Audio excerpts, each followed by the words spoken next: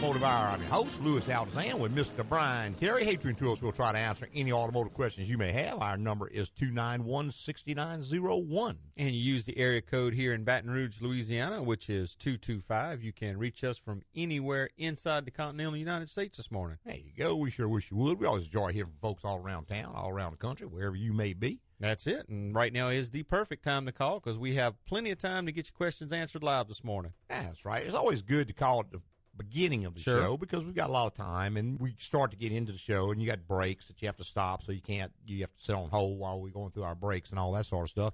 Of course, towards the end of the show, you just run out of time. That's it. And normally about 3 or 4 minutes before the end of the show, they really can't take any more calls because we got the legalese and all that stuff to get in there before we get out here. Last week, we were talking a little bit about refrigerant and stuff like that, and I think we pretty well covered that topic, but we started into talking about some of the systems that they're using nowadays that a lot of people like them, but again, there are some costs involved, and one of them was the lane departure system that they put on newer cars, and a lot of people, it makes their driving they feel more secure with it, which that's great if you do. But what you have to remember, like everything else that you buy in the world or have installed in the world, is not just you don't just buy something and then you got it. Right. There's a maintenance. There's always a cost to it. Repair costs. I mean, whether you buy a house or whatever, you can live in it a number of years, but then some stuff's going to start to break. You have to fix it. Sure. And it's the same thing with this. Not only do you have the system itself, which has to be maintained, but it also can make other things cost more. Sure, because it interacts with all the different systems in the vehicle. Let's just take an alignment, for instance. Well, when you do an alignment now, you have to make sure you reset the learned values of the steering system. Right. Because if you don't, what we have found is if the steering wheel is off center and you're holding it driving straight, the computer learns that as straight. So when you go to do the alignment, you straighten the steering wheel up when you set the toe. Now it thinks, hey, wait a minute. Now it's not straight anymore. So it starts trying to lead it back to zero. Changed. Yeah, it'll make the car actually start pulling. Sure. Even though it's aligned properly, it can start pulling because the steering wheel was not straight. Realigned. We're going to talk more about that in a little bit. We're going to go back to our phone lines. We've got John on the line. Good morning, John. Morning, guys. Got a 2011 Lexus ES350. Okay. Having a bit of a problem with it could be HVAC, AC. I'm not sure. It's almost like it's two separate problems. So I'll start with the first one. The first one is on occasional startups, and that's the key is occasional startups.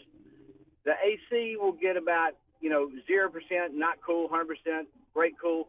It cools to about 30%, and you drive about a mile or two down the road, and then it comes in and it gets cool. And that's very erratic, and it only happens on cold start, not after you cranked it up, from when it's been driving. Okay. Now, the other day, we were in it, and we were clicking along, and the AC was working okay, and we went to pass somebody. I mean, I got on it to pass somebody, and, man, that AC came in, and it was like, it was probably 10 degrees difference immediately in coolness. It got really cool. Okay. And then it stayed that way. That's problem number one. Problem number two is that when you're in the car and the AC is working, after about an hour, you begin to see where the defrost comes out. On the outside of the windshield, you see some frost, some condensate on the outside of the windshield. It's not the inside. So I don't know if those two problems are tied together or that's two separate issues, but I just need some advice. Well, starting with the last one first, when you start getting condensate on the glass, what that is just you're not moving enough volume out of the vent, so the coal will reach the glass. It's hot and humid on the outside, so it's going to start to sweat, and if you got enough volume of air, it'll cool the glass down enough to where it doesn't do it anymore. So that connotes a little bit of leakage at that flap valve that controls the frost and all that. You don't have it on the frost, but a little bit of air is leaking through that.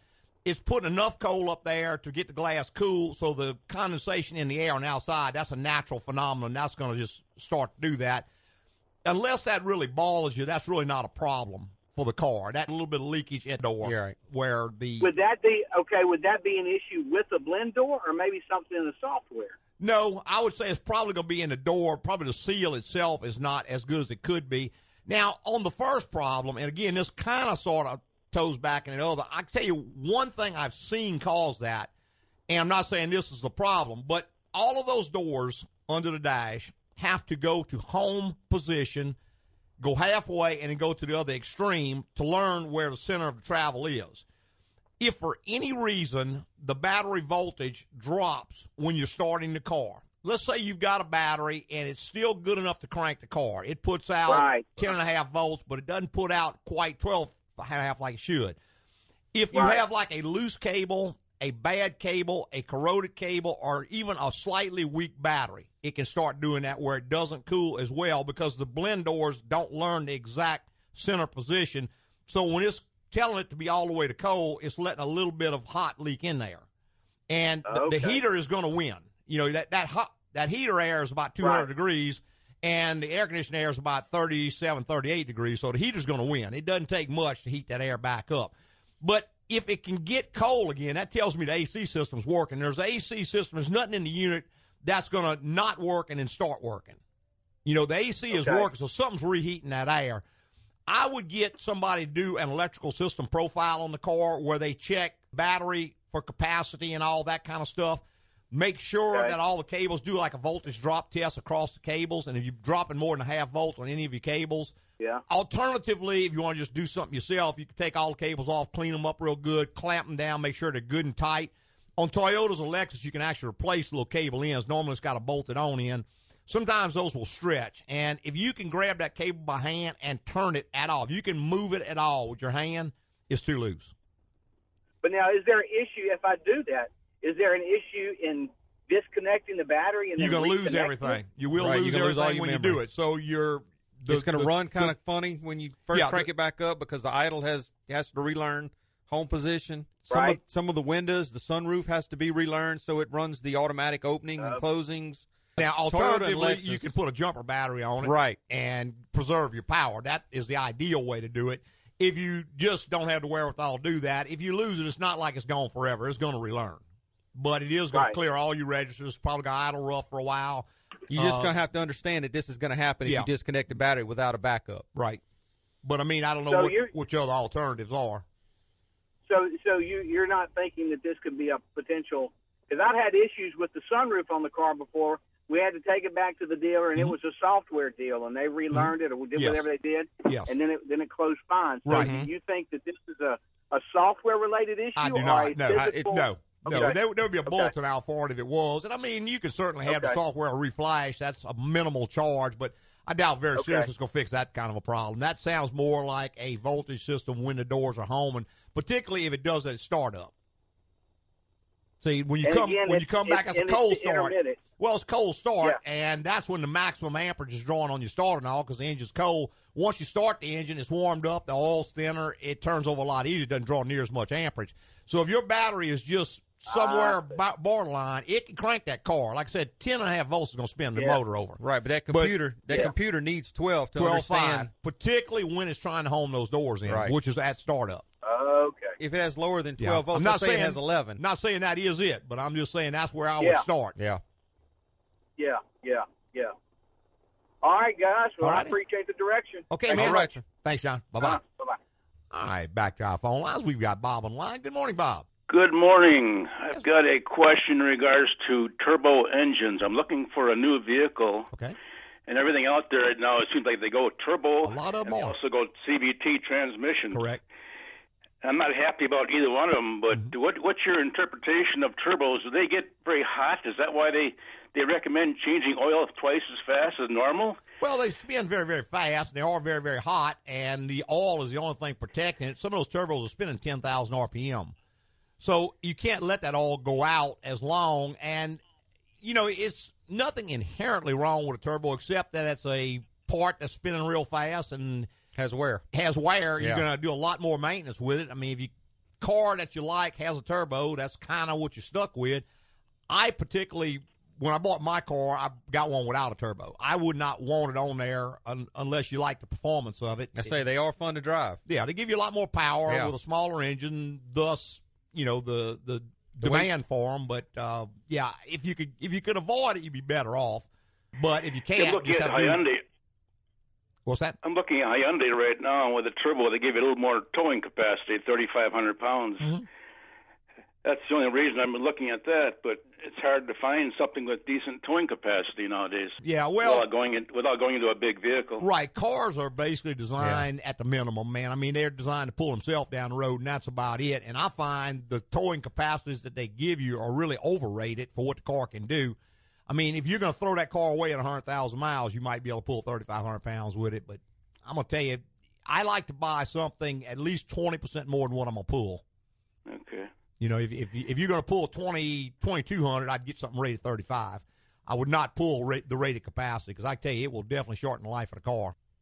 Well, like I said, everybody's going to CVTs and turbos now. Well, it's cheaper. So it's cheaper and helps meet emission standards. You get better gas mileage is what they're trying to do. No, it don't get any better gas mileage. It just meets the emission standards because they can keep the engine in a narrow RPM range. They can maximize the emissions for that narrow range. Whereas with 2 gears, 3 gears, 4 gears, even 10 gears, you're going to have a wider range of RPM, so you can't keep it in that little sweet spot and get the emissions like they want it. And even Toyota has also gone to CVT, I see. Some of them are, some of them not. I've got an 18 Camry. It's got 8-speed in it, regular transmission, and no turbo. What's their smaller SUV? What's that called? The RAV4. Yeah, RAV4. Mm-hmm. I've driven that car, and it is it's expensive for what you get. Well, it's so again, noisy. you got to define expensive. You know, you pay more going in than you are with a Hyundai, but when you get ready to sell it, you're gonna get $3,000 more when you sell it. So, I mean, it's kind of a relative term. I like Toyota products myself, but you got to find a vehicle you like. You know, something that's gonna make you happy. But as far as costs, I think they're probably a cheaper vehicle because in the end, you're going to get way more for it than you are with a Hyundai or a Kia or any of those Korean-built cars. You're going to spend a lot less money along the way. It's just a better-built vehicle, in my opinion, even though you do pay more going in. You know, sometimes the cheapest way out is the more expensive way in. Yeah, I just wish they made the old Benza again because that was the right size for me. Now it's all, 7-passenger. I don't need 7 passengers, Mm-hmm. You don't have much choice with Toyota on that. Yeah, Toyota pretty much owns the market. They're the number one car builder in the world, so they kind of build what the majority of their customers want. But, yeah, they don't have as big a selection. It's kind of like, with me, the Tacoma is too small and the Tundra's too big. But, yeah. I guess they sell a lot of both of them. The other question I had was the CVT. What do you think about the CVT transmissions? What kind of issues have you come up with in your servicing? It's basically a throwaway. I mean, you put it in the car, you drive it X number of miles, and you have to buy another one. I mean, there's not any rebuilding or anything for them. They don't sell most of the parts for them at all, and if they did, it would cost more than buying another one. It's kind of a throwaway deal. Certainly, you can service them. Some of them have a replaceable filter. Most of them do not, but you can drain the fluid and I would be, if it were my vehicle and I were towing, I'd be doing that around 30,000 miles. I'd be doing a fluid drain on it. I mean, it's not my favorite design, but again, it's kind of what we're going to get. You know, we don't mandate what they build. We buy what they give us for the most part. But there are still a few vehicles out there that have a transmission in them. Well, I'm up here in Minnesota, and we're having your weather up here right now, hot and humid. Really? Wow. I can't take it. Well, be glad you're not down here. Yeah. Yeah. Okay, well, thanks very much for the info. I appreciate it. All right, Bob, thanks for calling, man. Bye-bye. Yep, bye now. All right, 291-6901 is the number. We got to take a quick little break, but, Mike, if you hold on, we'll be straight up after this break.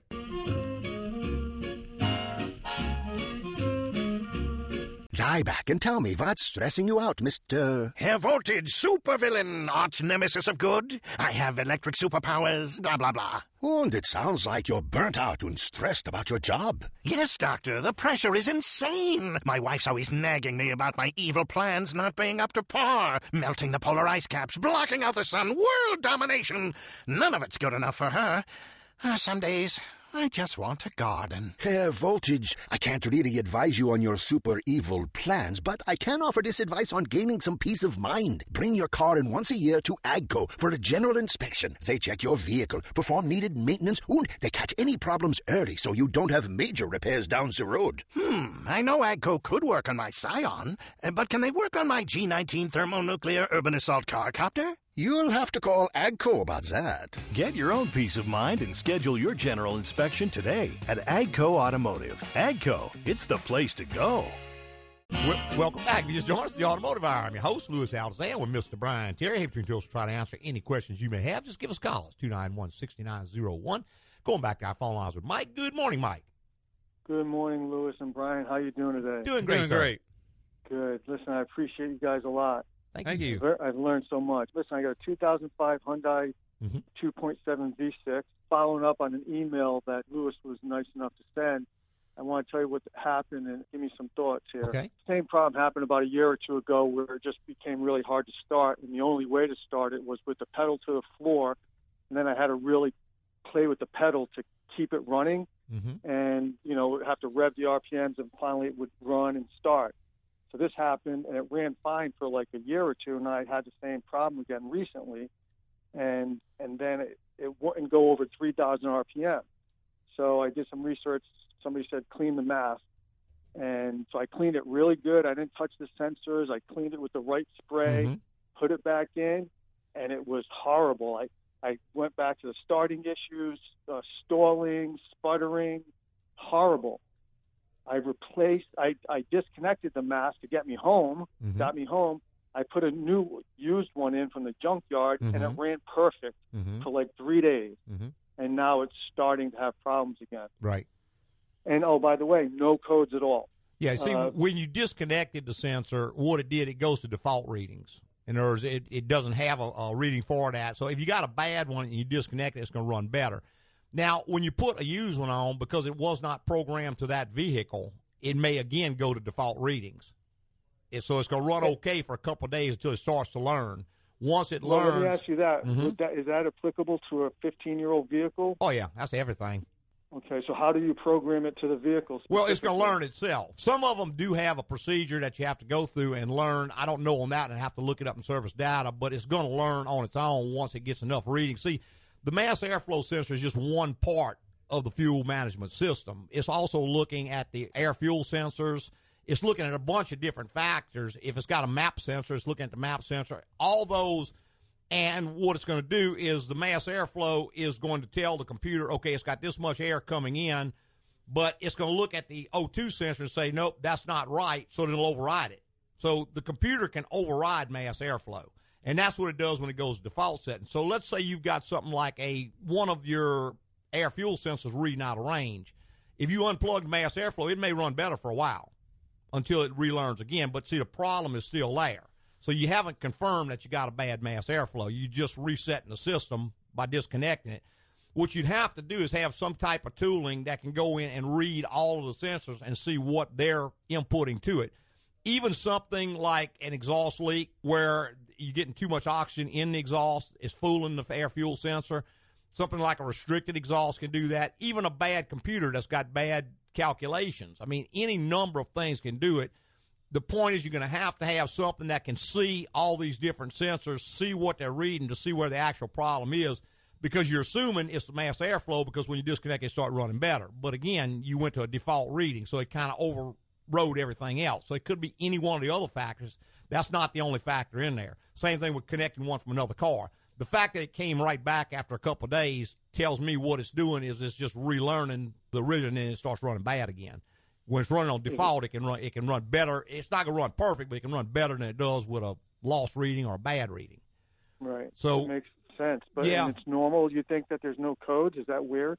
Not necessarily. Not necessarily. Depends. If it sees it as a normal situation and it just sees that it needs more fuel, it sounds like it's probably running rich if you can hold the pedal to the floor and it starts better, because what's happening, the engine may be flooding. So when you hold the throttle body wide open like that, you see you're just letting more air in. So it clears the flood. I would not even be surprised. Something like a leaking injector could cause that, because that's going to vastly skew your fuel air mixture. It could flood the engine when you turn it off. If it's sitting there dripping into the intake, it could be something like that. And again, you'd have to have some method to do a fuel pressure leak down test. I mean, without some tooling and some equipment, you probably, it's just nowhere to go. You know, throw another mass airflow on there, but I just don't think that's going to fix it, man. I don't think you got two bad ones in a row. I think you cleared it out. And like I told you in the email, put the old one back on there if you still got it and see if it runs good for a couple of days. If it does, that tells you you're in the wrong area.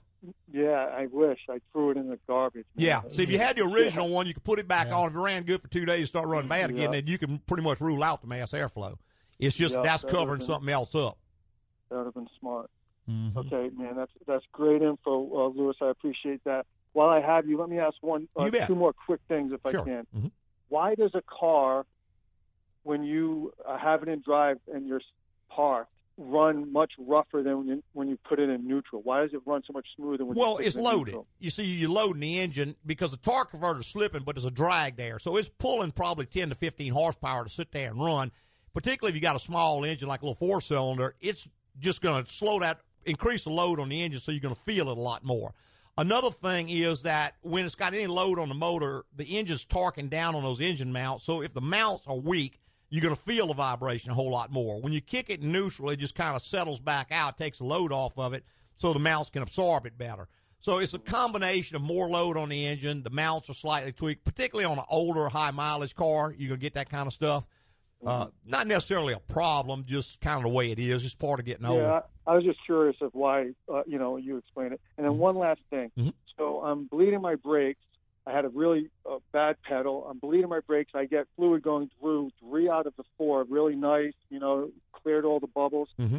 My front passenger, no fluid comes out. I take out the bleeder nipple, clean it. It was not clogged at all. I stick something in the caliper hole, nothing in there, no gunk, no rust, but no fluids coming out. How do I test if it's the caliper or the line? Well, what I would do is if you get in there and push your pedal, or put some pressure on the brake pedal, and open that bleeder screw, the pedal ought to stay up because no fluid's coming out, right? No, it goes to the floor. I can pump it. No fluid comes out and no pressure. Okay, well, then it's probably full of air. The only other thing you could do is pump it up good, break the screw where it goes, the line goes into the caliper, and if fluid comes out there, then it's got to be something inside the caliper that's plugging up. If no fluid comes out there, you go above that line, break the little screw where the steel line goes into the rubber line, and if I got fluid there and none out, then the hose. I mean, it's just a process of elimination. On your site, you said about clamping off the lines. Is that only to do all 4 at a time, or can I test the one? Well, that wouldn't help you on this because you're not getting any flow out. That's if you got a low pedal, and I mean you're moving fluid. Basically, if all the other 3 are bled and you got no pedal, it's got to be air in that one caliper. Well, and there's an easy way to see that is take a little bottle and put you some brake fluid in it and a clear hose. Put the hose down in the fluid and hook it to the bleeder screw. When you open the bleeder screw and push the pedal down, it ought to blow bubbles in that brake fluid. If it doesn't, then you're not even moving air.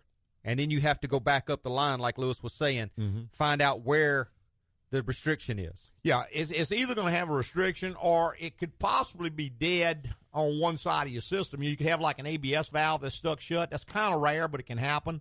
The valve can stick shut and block one wheel.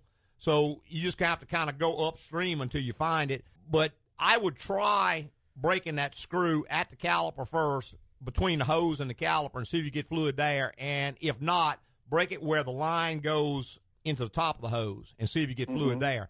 If none there, go to your ABS unit, figure out what line comes from that wheel, break the screw right there. And if you got no fluid there, most likely it's going to be in the ABS unit itself. Beautiful. We've run across that. I had a Ford Taurus a while back that was doing that. And it won't turn the light on. No, did not turn the light on, and I mean no flow at all to one wheel. All right, guys. Well, as always, you've been very helpful. Thank you. All right, man. You're welcome. Thanks for calling, man. Take care. Bye-bye. All right, take our second quick little break. Be right back with more in the Automotive Hour. With the whiskers has a... Hello, you must be Glenda de Goodrich.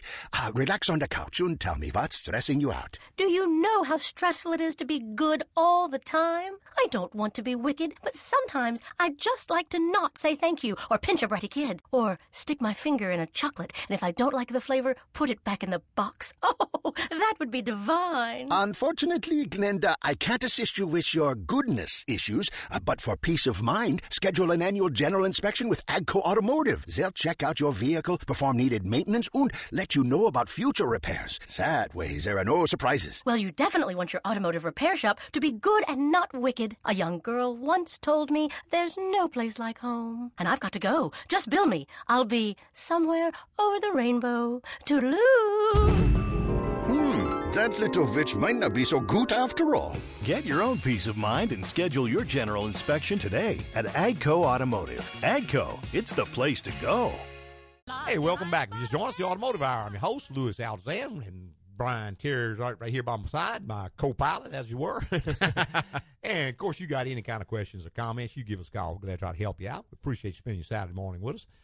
We were talking just before the phone calls about some of these systems that they put on the cars and all. And, of course, I know we talk about that a lot, but you got to remember there are certain things that are involved with these.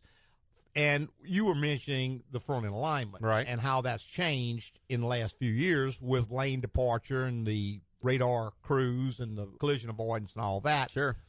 That all has sensors that tie in to the suspension system and sensors that tell the vehicle when it's moving straight. Some of them have what they call a yaw sensor, which detects side motion. Some of them just have a centerline type system. A steering wheel angle sensor. Mm-hmm. Even things like the traction control system. The way it determines that the car is out of control is that it looks at what it assumes is straight ahead, and if the car is not moving in that direction, then it's going to assume it's moving sideways. Well, it looks at the steering wheel angle sensor, like you said. It looks at the yaw rate sensor, so it knows, if the vehicle's driving straight, the yaw rate should read this. If the vehicle's moving sideways, it's going to read something different. Mm-hmm. And when it does, it assumes that the vehicle is not straight anymore, out of control. It's sliding, so it starts cycling the ABS, trying to get the spinning wheels to line back up to try to get the vehicle back straight again. Right, shutting down cylinders on the engine, sure, lower power and all that kind of stuff. But the thing is, if you go in and your steering wheel is off center and it's learned that position, and you go in and now you correct that steering wheel, you put it at center. Well, the only thing the computer's going to know is that it's got 10,000 samples saying that this is center, and it's got 100 samples saying this is what you're saying is center. Mm-hmm. It's going to know something's wrong. Right, and it will actually try to straighten the vehicle up to what it thinks the is readings, straight. what it thinks is correct. And it will cause a pull. We've been running across that here lately a couple times a week. Mm-hmm. Vehicle comes in, and it's pulling to the left or pulling to the right. We go through, check the tires, check the numbers on the alignment, make sure nothing's loose and all that. Then you have to remember, hey, this thing has lane departure. We need to go in and relearn all of the learned value, right? And relearn the steering. Clear all that data and then relearn it. In some cases, you have to reprogram the cameras and all that because that's how it knows when you're getting close to the lane. It's looking at those lines on the side of the road, mm-hmm, on either side. And by looking at those lines, it knows where the lane is. And then it looks at the way you're traveling. It sees the road is turning. So if the car's not following that turn, it knows the problem. Right. And that's when it's going to go off. Now, if it looks down, it does not see the lines, it will even shut that system down temporarily. Like if you get on a road that's not marked, right, just say a blacktop road without the lines will disappear and it'll shut that system down because it knows. But if it looks and it sees a line, but the line's not where it expects it to be, then now it tries to make the correction to get the vehicle back where it thinks it's supposed to be. And you end up with all kinds of little things. We did a Yukon the other day, mm-hmm, and the lady that owned the Yukon did some great investigative work for me. She noticed that when the lane departure system was on, it drove straight. mm-hmm, But when she turned the lane departure off, it pulled to the left. Okay. Well, that was a red flag right there. Hey, we need to check the lane departure system. And sure enough, the angle for the steering wheel sensor was off and the learned values were off. So we had to go in and clear those values and then relearn them in the correct position, took the alignment out. Well, and the thing is, that can take longer than setting the alignment itself. Sure. So it's an extra step now. Well, the cost of your alignment just went from the old 79, 89, 99, pick a number, sure, up to probably twice or 2.5 times that, because not only does it take a lot more time, it takes a lot more equipment and tooling. Well, and not only that, but you have some people that don't know this system yet, don't know how to work on it, so you may get frustrated, you keep taking it back, They say, well, look, we can't fix it. We don't know what's wrong with it. Mm-hmm. You're just in the wrong place. Right. So it's new technology coming out. Yep.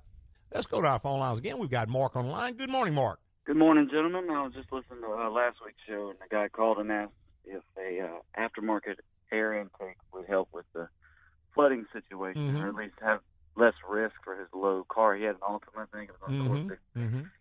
And said, no, it's even worse. And I'm listening to it, and because it did just that. In fact, I'm the one with the Silver Charger over there and had a motor put in a couple weeks ago. Right. Great job on that, by the way. But, yes, I mean, I did it strictly for that reason, and I thought it was a sound idea. I didn't do it for performance. I just wanted the breathing point to be higher off the ground, and y'all said it wasn't good. I wanted to maybe go into that further. They're just not shielded nearly as well. It's pretty much open because it's designed for performance to allow more air to flow. But they are – I've never seen one that was shielded better. Now, they do make a system like goes on these four-wheel drive trucks and all where it moves the whole intake up on top of the windshield. And, I mean, if you got a Land Cruiser, that's one thing, but not many people want to drive a car with a big snorkel. With a big snorkel. Yeah. Right. I mean, it's just not practical. Something like that would help, but, I mean, it's kind of, I guess, ridiculous. You can go so far overboard with anything. But just the fresh air intakes and the aftermarket intakes are very rarely, if ever, shielded as well as the OEM models are. And most of them don't have the reservoir in case they do get water in them. I'm sorry. Yeah, the regular OEM part generally has some baffles in there, and then there's like a reservoir where if water gets past the baffles, it can fill this little reservoir up. Now, if you get enough water, it's going to overflow the reservoir, and it's going in. That's it. But that's a feature they don't have so much in the aftermarket stuff. Well, this particular one I got here, it's if you're looking at the ducted port in the fender well, there's at least another 6 inches of air, open space, actually, between the cone filter and that port. So I was just thinking in terms of if I'm trapped somewhere and I got to go through about, 8 inches of water, at least I'll have the peace of mind of knowing there's no way it's going to make its way up into this breather, at least with this particular setup that I've got. So, but then again, you got an opening at the bottom where it's running out, which is also open. It can suck it in right there. Well, I guess. I mean, it doesn't. It's not a tight seal though around it. Yeah, I mean, it's not a submarine. I mean, it's not designed to be run on water. I mean, the OEM when they build this thing, they test it, they run them through water, they do all this stuff, and they design something to do within limits. I mean, they could do a better job if they wanted to. They just don't have the incentive to do it. But when you go with an aftermarket part, it's generally going to be skewed to performance. It's not going to do as good a job even as the original one did, and which wasn't great. I mean, I guess somebody could build a higher point but I've never seen one marketed as, hey, this will let you drive through higher water. They're not. It's always geared to performance, And generally they're not tested that well, and they're just, I find you way better off with the original than you would be with any kind of aftermarket part you can put on there. Well, and I agree totally. Except with this example, because there's going to be a day, I'm at work and I'm try and see trapped by a flash flood. You know what I mean? Well, you got to remember too that the transmission's not that high, much higher than the air filter is. So the vent for transmission is also down there, and so is the differential and all the other stuff. So and the vent tube for the transmission is on top generally. Yeah, it's going to be on top somewhere, depending on what kind of transmission you got. And see, the problem is, as you drive through high water, the front bumper is hitting that water and it's pushing a big wave ahead of the car, but it's also surging up behind there. So the water that's flushing over the top of your motor is much higher than the water you're running through. And then, of course, if you got some moron comes flying by you and produces another wake, well, then you got water coming in through the side as well. So it's just not made to do that. It's not going to do it. I mean, they do make high water vehicles that are better at it, but. And again, like we talked about last week, you got to remember the car companies, they want the car to last and hold up pretty good. And they want you to be happy with it. Be happy with it, but they're not going to waste a whole lot of effort trying to make it do something that it wasn't designed to do. Yeah. Well, and I've learned that the hard way. Down here in Louisiana, it's just That's not it. thinking It about happens. it. Well, you're on engine 2.0 right now, so. Yes, sir. I am. Y'all did a great job, by the way, and I appreciate everything and love the show as usual. Of course, have a good one. All right, Mark. Thanks, Carl, man. All right, 291-6901 is the number. You're going to part of the Automotive Hour. We'd love to have you. And I know that a lot of times when something happens, it's inviting to try to put something back better or whatever. But so often we actually make the situation worse. And you got to remember, there are hundreds and hundreds of thousands of cars going down the road every day and not having a problem. Exactly. So it's a lot easier and a lot more sound to try to change the behavior than it is to try to change the car. The engineering, yeah. Into something that just wasn't designed to be. Let's see if we can catch one more call before our break. Jimmy, go ahead. You make it quick. Yeah, I tried to. I checked my coolant level the other day on my Xterra. Uh-huh. The engine was cool. I pulled the radiator cap off, and I couldn't see any coolant in it. Okay. The reservoir was showing a decent level in the reservoir. Mm-hmm. I didn't add anything to the radiator. Cranked it up and warmed it up. I was servicing it. I got the engine warm and everything. I checked it again, and it was cooling. Yeah. All the way up into the it's going to expand and contract, but what's happening is you're losing your vacuum that makes that reservoir That's what work. I'm thinking. I'm thinking I have a problem with the hose or the reservoir water. Could be the cap. On the right track? Well, it could be the cap because the cap's got a top seal, and if it leaks air around that seal, it's not going to draw from the reservoir. It just draws air in around that top seal. I would first look at the cap and make sure it doesn't have either a hard seal on it or a crack seal or a dry seal. If not, look and make sure you got a clamp and make sure that hose hadn't gotten hard. Because I think what you're doing is you're losing your vacuum. And so the radiator is going to rise and fall as it heats and cools. But if it can't draw from there, and if it can get air from somewhere else, it's going to draw around it. And so the reservoir is not going to go down. Okay, thank you. All right, Jim. Thanks, man. All right, we got to take our third quick little break. We'll be right back with more. Kevin, hold on. You'll be straight up after this break.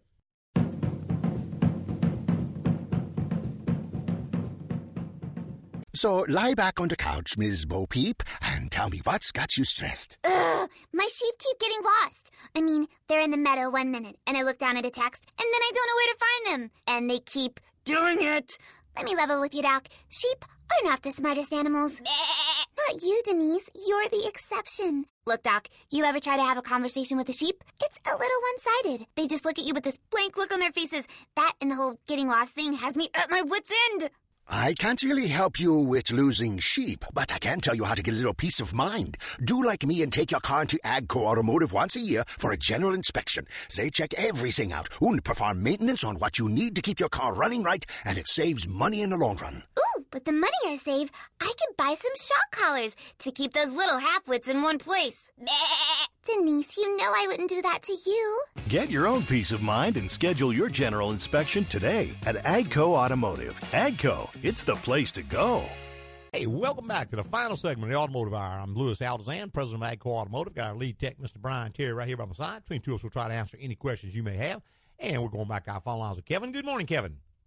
Good morning, guys. It's good to hear from you this morning. Well, thank you. Good morning. Hey, I had a question for you regarding my Audi A4, but it should apply to just about any car. I noticed possibly whoever owned it before, whenever they probably pressure washed the front of the car, they folded over a lot of the fins on the front air conditioner the coil. condenser. And I bought a fin straightening tool, and I comb. actually used it here on I have an inside air conditioner unit, like a wall-mounted air conditioner unit, and I was able to straighten out a lot of those here, and I was trying to figure out, it looks like I'm going to have to take the whole front bumper, the whole front probably the grill off and everything would have to come out. But the question I had is, how much of a difference can that really make, especially for you guys down there in West Virginia? You know, it's not it is hot. It's about 85 degrees. Makes considerable difference because if you don't get enough airflow through there, I mean, even just dust and normal accumulation reduces the efficiency of your condenser quite a bit. And you got an older condenser that's going to have a bunch of dust and debris and stuff in there, and then you fold a bunch of those fins over. You know, you might just check, Kevin, on the price of a replacement condenser. Some of those aftermarket are just as good as the OEM, and they're relatively inexpensive. We've got a couple brands that we buy that we've had good luck with, and they're $180, $190 for a brand new condenser. And I tell you, if that condenser is old anyway, and you got to remove it to straighten it, and you have to recharge the system anyway, you might be as well served just to go ahead and replace it. I change condensers a lot. Generally, anytime we do any kind of major work on the system, we always change the condenser. Well, and there's going to be some of those fins you're just not going to be able to get straight. Right. You know, you're going to reduce the airflow through it, even if you can get 90% of them straight. And the bad thing is that's so thin metal and so light. If you just happen to pull one a little bit too much, you pull it loose, now you got a leak.